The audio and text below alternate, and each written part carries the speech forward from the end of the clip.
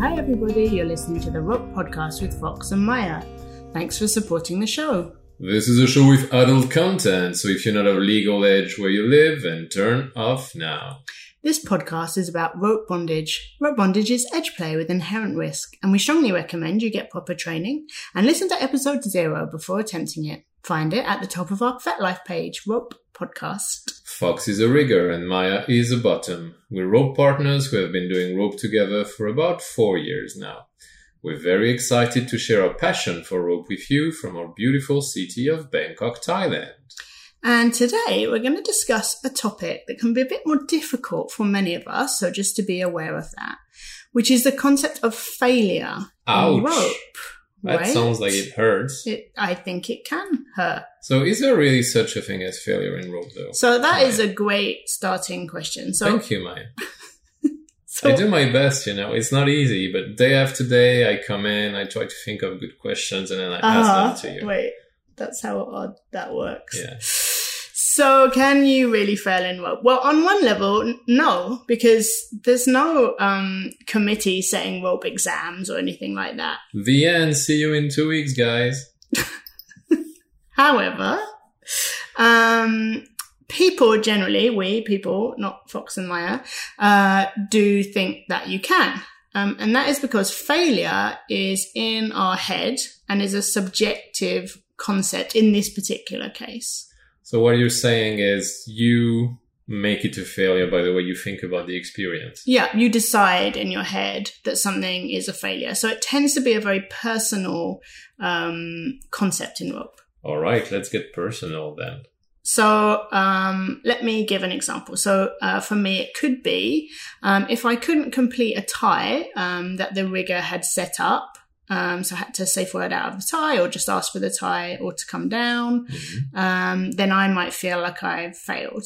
Or if I feel like I've been, for whatever reason I've assigned, a bad bottom in a scene. So I might feel like I've failed in those situations. And so to be clear, it's completely subjective. Maybe you've been up for 20 minutes in a suspension and the rigger thinks that's very good, but you yourself feel like maybe that wasn't adequate, and it's really you interpreting it that way, right? Exactly. And maybe in my head, I have a concept that I have to wait for the rigger to set me down. And so if I'm the one who says I'd like to come down, then I feel like I've failed. And there's no committee that says that that's the case. What about you? And obviously you could have the situation where the rigger thinks you want to stay up as long as you can and thus waits for you to say you want to come down. Absolutely. When you've both set each other up to fail by a failure to communicate beforehand. Yeah.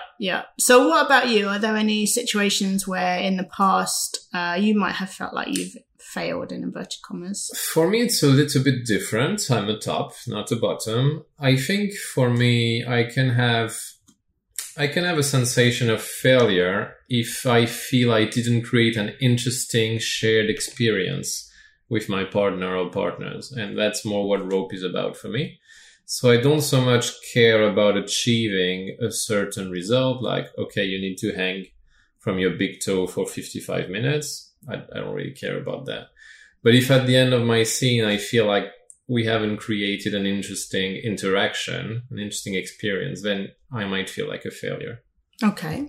And where failure comes from is a pretty deep question. But we can see some places. So what kind of external pressures do you think help create feelings of failure in people? Well, I think people tend to compare themselves to a benchmark. Absolutely. And that benchmark can be different things. It can be people you've seen at your local rope jam or in a class you attended. It can be, God forbid, a photo you've seen on FetLife that, by the way, might have been photoshopped. I know. Always crazy when that's pointed out to me. Let me break the news to you, dear listeners. Some photos on FetLife and on Instagram are photoshopped. And by that, I don't only mean that they took the chubs out of the belly area. I mean also like sometimes the rope itself has been altered, like extra support lines have been erased and things like that. And you're like, how is that person hanging just from their ear when actually they're not. It's like Chinese cinema when they fly in the air with cables and then they erase the cables. Yeah. Same principle. And we have an episode on using photos as an inspiration to tie, which I'll link to, which I think is useful and talks about that concept. Personally, I think it's a great episode. Okay. So what other, I think I want to pick up there on what I've heard called comparisonitis, which I think is nice super, word. Yeah, it's actually from the author community, but I think it's a super useful concept. So where we spend our time comparing ourselves to stuff that, is an unrealistic benchmark. Mm-hmm. And you have this idea in your head of what you as a raw bottom should be able to do, and that idea can be completely skewed. Yeah, all tops can do this, all bottoms can do this. Which in reality is like all the 1% of bottoms you see in professionally shot videos can do this, which is not exactly the same as real life. No. And so what about internal pressures? Those are some external pressures. What internal pressures might we feel? As a top, I think when you tie something and it doesn't look pretty, even though it might be like doing a great job, it might be showing your partner a good time, you might be having fun doing it, but if it doesn't appear the way you expect it to, it can feel like a failure.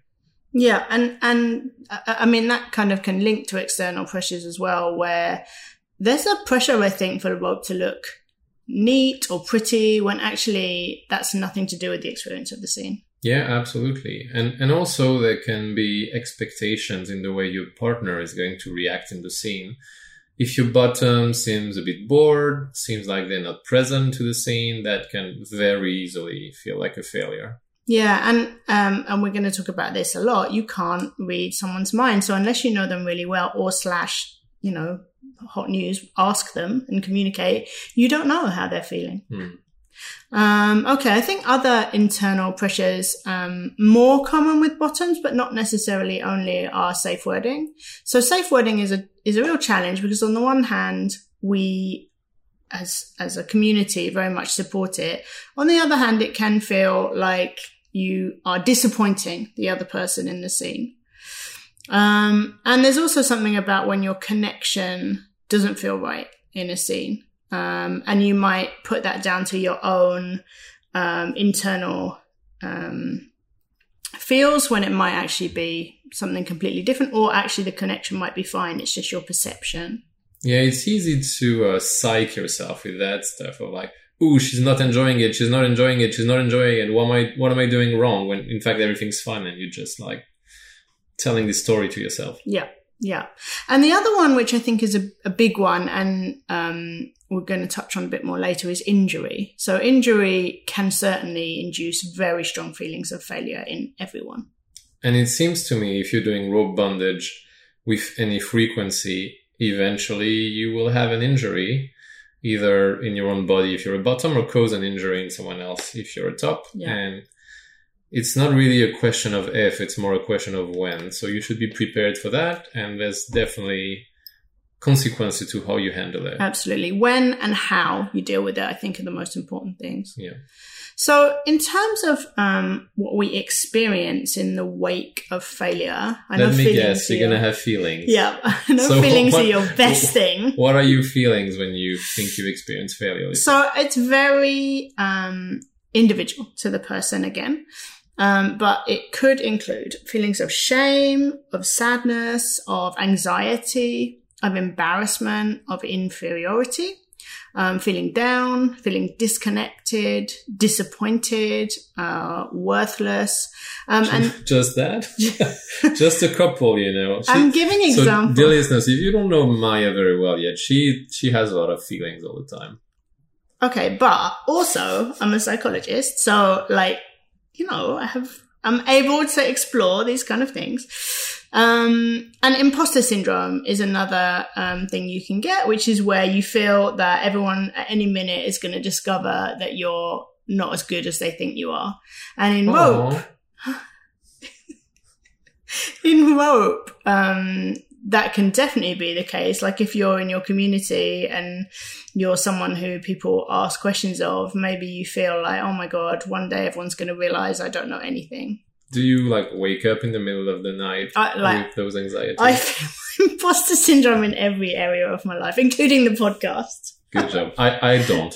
I'm going to go on the record and say that I don't. You can ask me as many questions as you want. I would never feel like an imposter. Hey guys, this is Fox coming in for a short break. We really love making this podcast and sharing it with you. But your support can really help us pay for the hosting, the equipment, and other critical costs. So if you like this podcast and you want to support us, you can do so at ropepodcast.com. You'll find ways to buy rope tutorials and gear, so we get a small commission from your purchase at no extra cost to you.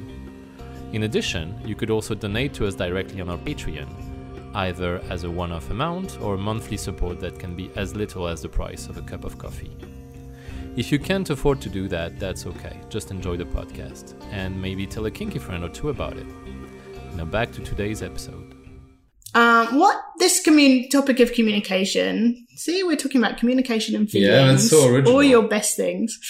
Yeah. What the top and bottom say to each other is super critical in terms of both inducing feelings of failure and also mitigating for feelings of failure. Okay, I think I have some examples of things I have heard tops say to bottoms that were pretty bad. So if you want, I can share some of these. Yeah, and some of these are things that tops have said to me also. So go for it. It's really lovely. You read them out because these are all top things, right? And I'm sure, dear listeners, if you've ever been to a rope jam, you will recognize some of those sentences that like people say to each other and make each other miserable with. So we suggest you don't say these things. Okay, so what might we not say? Well, you used to be able to do this. Yeah, that's not going to make the person feel great. Or, even better, I thought you were an experienced rope bottom, so you'd be okay in this tie. Yep, someone said that to me, and it was a bad moment. Like, you just basically want to kill them. When I didn't feel good. But wait, there's more. What about, I do this with Jessica all the time, and it's no problem. Yeah, so that's really enhancing the comparisonitis, like taking the person's comparisonitis and increasing it to the max. Yeah. But bottoms can do it too. Yeah, they can. And they do regularly. Yeah. So one example that a bottom might say is, when I bottom normally, I find this position so comfortable. And obviously they say that to you while you're dying. Yeah. Yeah. And they might say it to the top as well, like, basically normally the other people who tie this tie it super comfortably, whereas the tying of your tie is not comfortable. Okay, so my sidebar here. There is a thing in BDSM which is emotional sadomasochism. Yes. And that includes things like humiliation, degradation, and that's a completely valid kink and type of play. So to be clear here, we're not talking about doing those things on purpose to produce consensual feelings of humiliation and degradation. There's nothing wrong with that, if you have established that consent and that's what you're trying to achieve.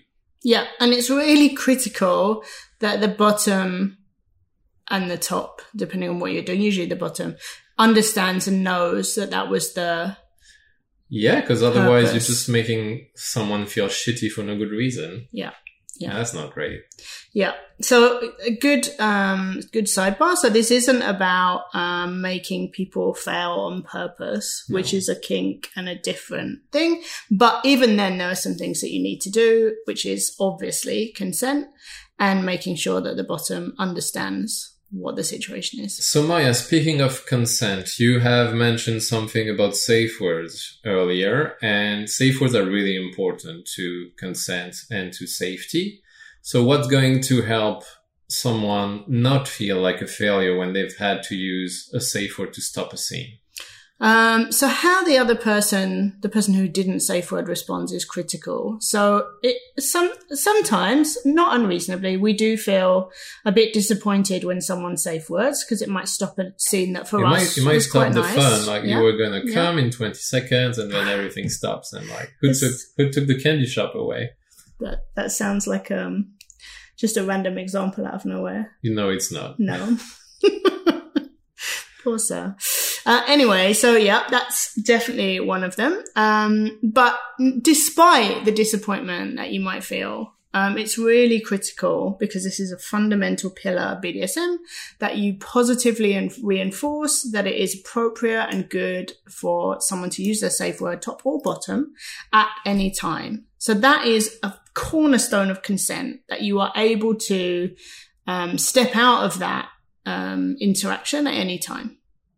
All right, that seems really important. So by positively reinforce, you mean tell the other person it's good that you use your safe word, it's okay that you use your safe word. I really appreciate that you're trying to keep us safe. I'm not mad at you for word. using your safe word. Yeah. That sort of thing. I mean, I would only say that if the person asks. I would just stick to the positive things, because saying I'm not mad indicates there's a possibility that someone might think you are mad. Okay, interesting. And see, dear listeners, that's why we have a psychologist on the podcast. So, yeah, I would stick to, I really appreciate you using your safe word. It's really important that we keep each other safe, and using our safe words is one of the ways for doing that. And then if they say, are you mad at me? Then obviously you can respond to that. But I think that saying, oh, I'm not X, Y, and Z will bring those feelings up in the other person. Okay, that's really interesting. I learned something today. Okay. So let's jump in a bit more in the nitty-gritty of things. What kind of ways have you experienced failure as a bottom, Maya? So one recent experience actually was we watched some active bottoming videos, active bottoming rope classes. Yes. And we were trying to reproduce the exercises, which were positioned as, I'm not sure easy, but kind of. Like the way the presenter was talking about them, everyone creating an expectation to be able to do them. Yeah. And honestly, some of them I couldn't. The person who was doing them was a professional rope bottom and a circus person, and lighter than I am, and probably didn't have chronic pain. And I mean, we can't really speak to that, but true that.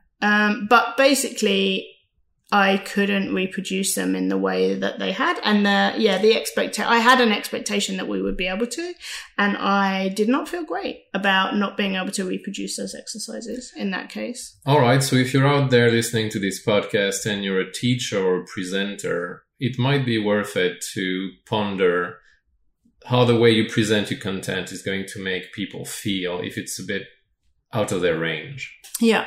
And also just honestly getting like an inverted commas more normal bottom to experience the exercises as well, so that you can see, okay, this is what someone could have trouble with. I think that would be super useful, rather than having the bottom do them and be like, oh, so this is how you do them. But actually, a lot of people aren't going to be able to do them. So that definitely experienced, I had some experience of failure then.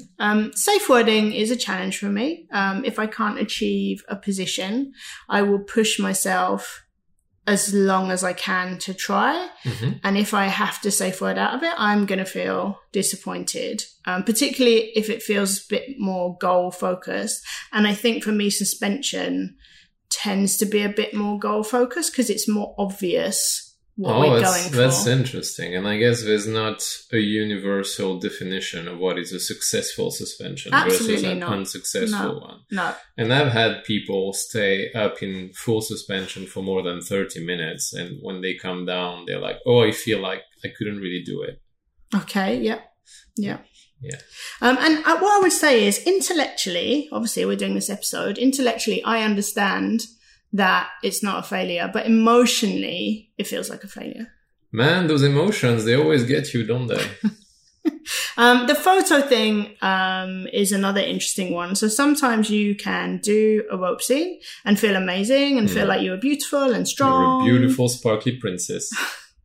And then you look at the photo afterwards and you look like a sausage that was hung upside down and that had clothes on. But a beautiful, sparkly sausage, though. And it does not look like you looked in your head. And so photos can be a pro and a con. And I think it's worth discussing it and managing photos, because sometimes you can feel like a failure. And I think it's also useful to remember that photos are not the truth either. And Yes. it's definitely possible to take a very ugly photo of a very beautiful person, depending on angle, lighting, a million of factors. Like, just because a photo doesn't look good doesn't mean you didn't look good in the moment. Well, and also I think that's not, I totally support that. But what I would say is that's not quite the point that I'm trying to make.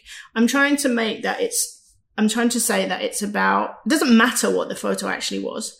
It's about what's in the person's head and how they individually interpret that photo.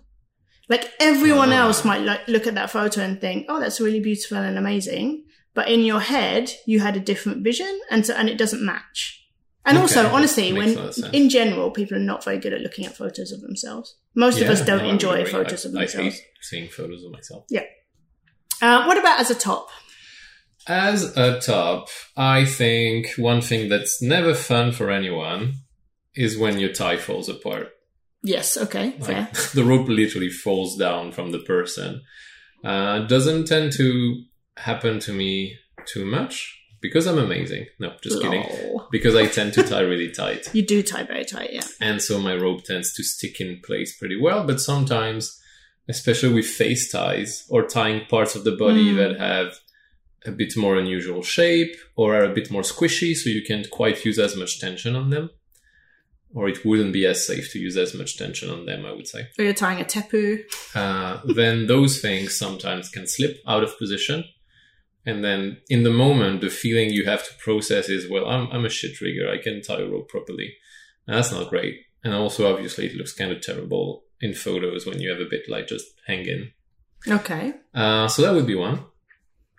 One thing that can also make you feel inadequate as a top is to do with suspension and uplines. And if you have uplines that slip or uplines that jam or things like that, you can have insecurities of, am I good enough to be putting a person's life in danger with this?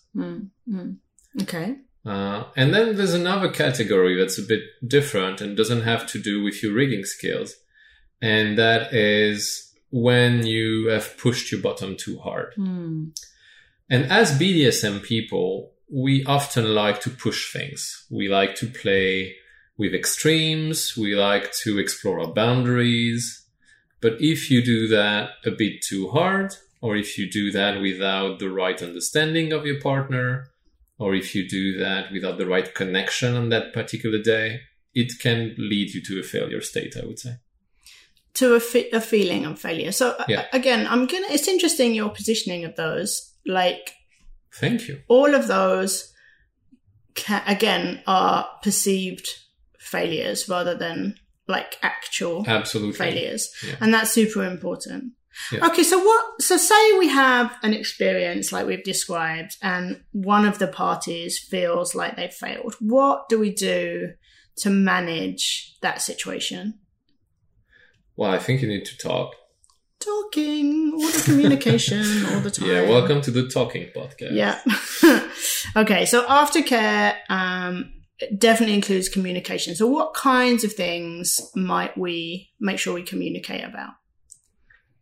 I think you want to reassure the person. If you feel like everything was good for you, well, you can say it.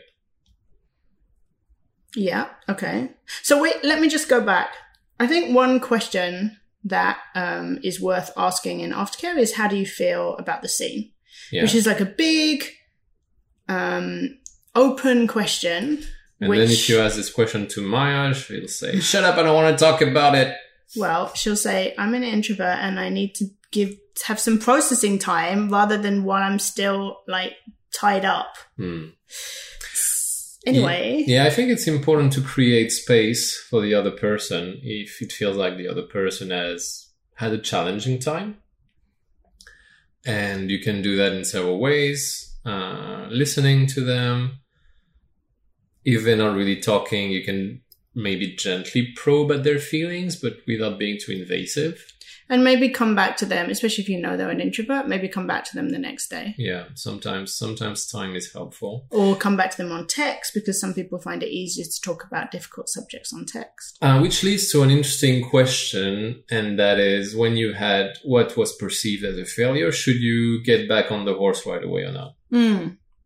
I think that's a really good question. So I actually think that something that is worth doing, particularly if you're a long-term tying pair, is to have the discussion in advance. Okay, so feelings of failure are a thing in human beings. If one of us feels like we failed, how are we going to approach this afterwards? Like, what are we going to do? Are we going to try and tie again immediately?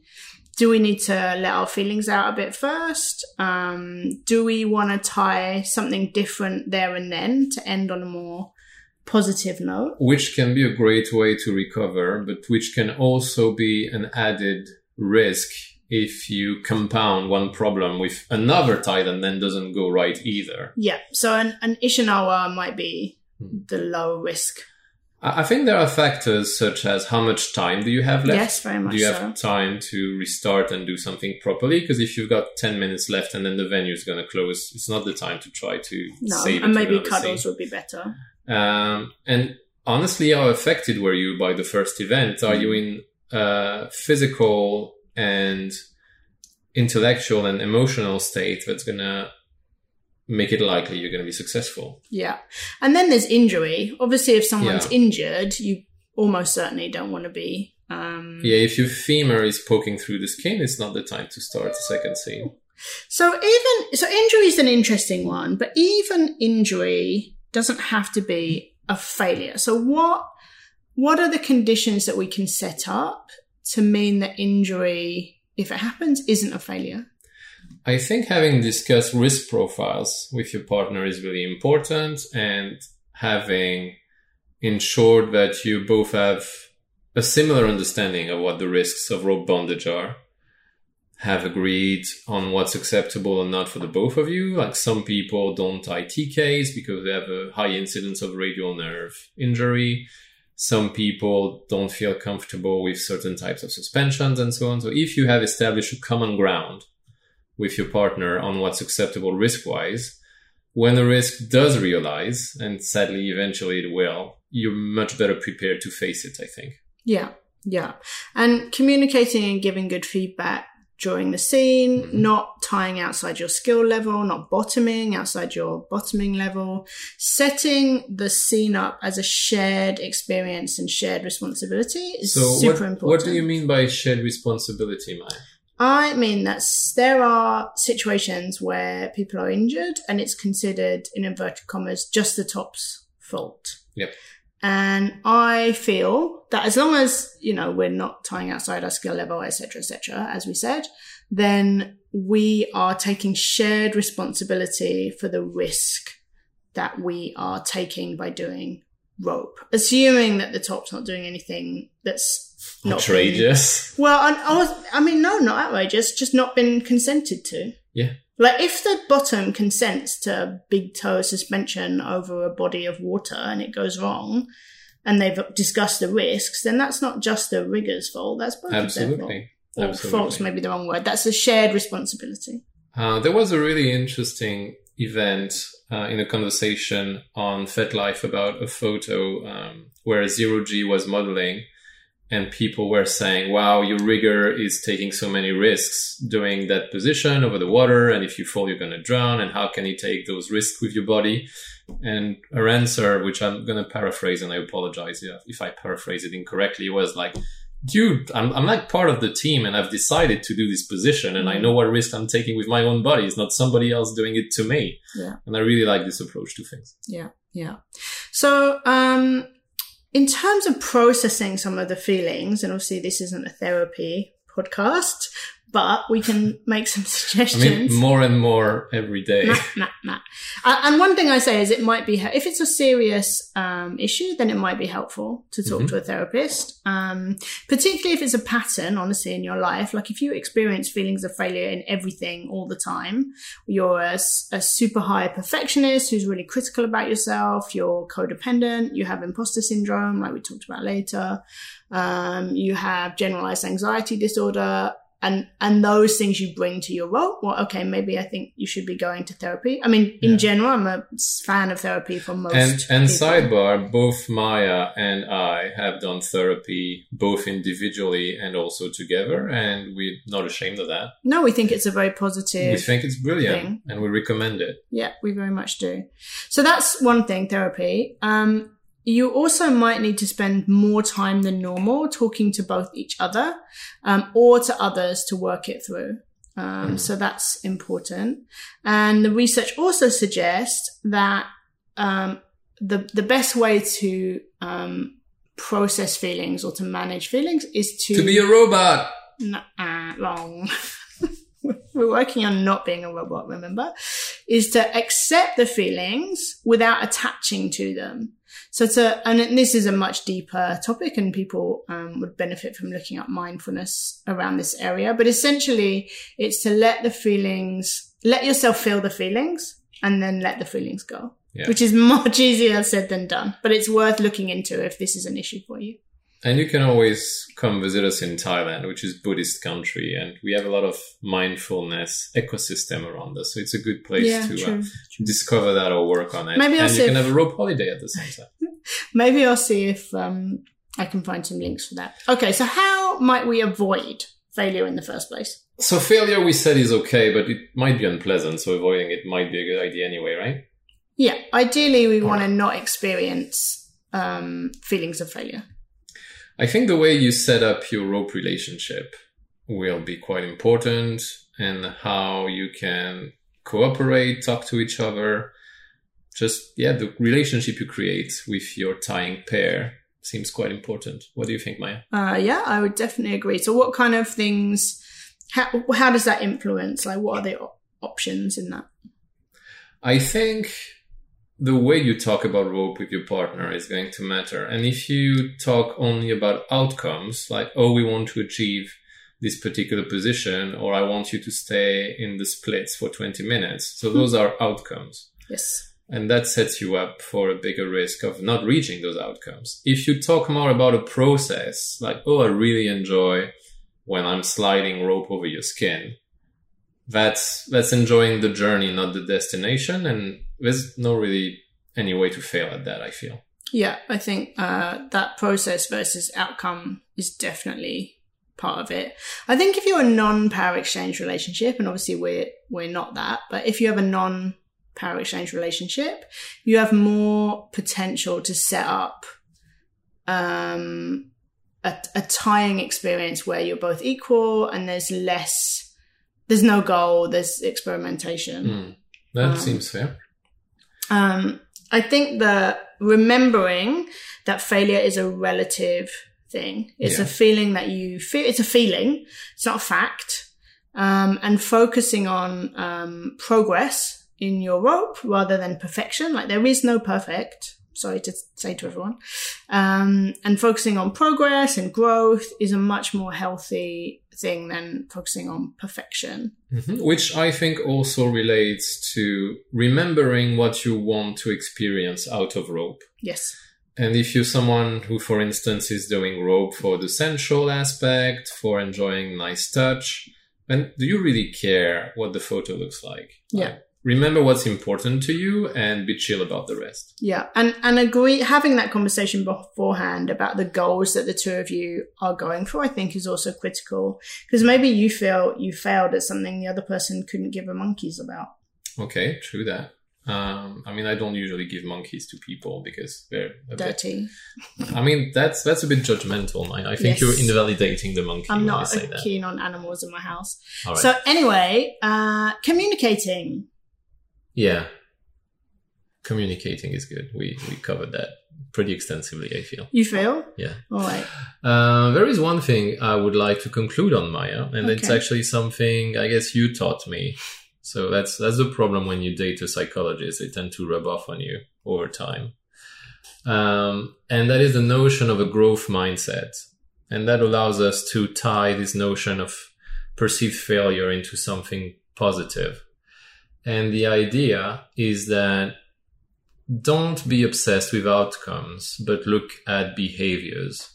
And if you're happy with the way you handled something, if you're happy with the way you tried, that might actually be more important than what you did or did not achieve in the end. Absolutely. Because I'll link to some growth mindset articles because it's a super helpful concept. I think you told me the research shows that you get better progression over time when you're minding your behaviors rather than your results. Yes, absolutely. And in the context of BDSM in particular, if you get better at handling those moments you perceive as failures, well, it's going to be amazing because it makes you so much more free to explore and to push your boundaries while feeling safer, because whatever the outcome of the experiment is, you'll be able to handle it. Yeah. And that's kind of an amazing feeling, actually. Yeah. Yeah. I think that's why BDSM turns us into superheroes. I think being able to handle perceived failures, it can become a real strength. But yeah, that's a skill you can acquire in your BDSM practice and then probably transfer to the rest of your life. And that's going to help you feel better and be stronger in every facet of your life eventually. Yay, awesome. All right. So that's all from us at the Rope Podcast. Don't forget to subscribe wherever you get your podcasts from and come friend us on our FetLife page, Rope Podcast. You can also find all the ways to support us on our website, ropepodcast.com. We also love questions from listeners, so drop us a message on FET and we'll try and answer you in an upcoming episode. Thanks for listening. And have fun tying.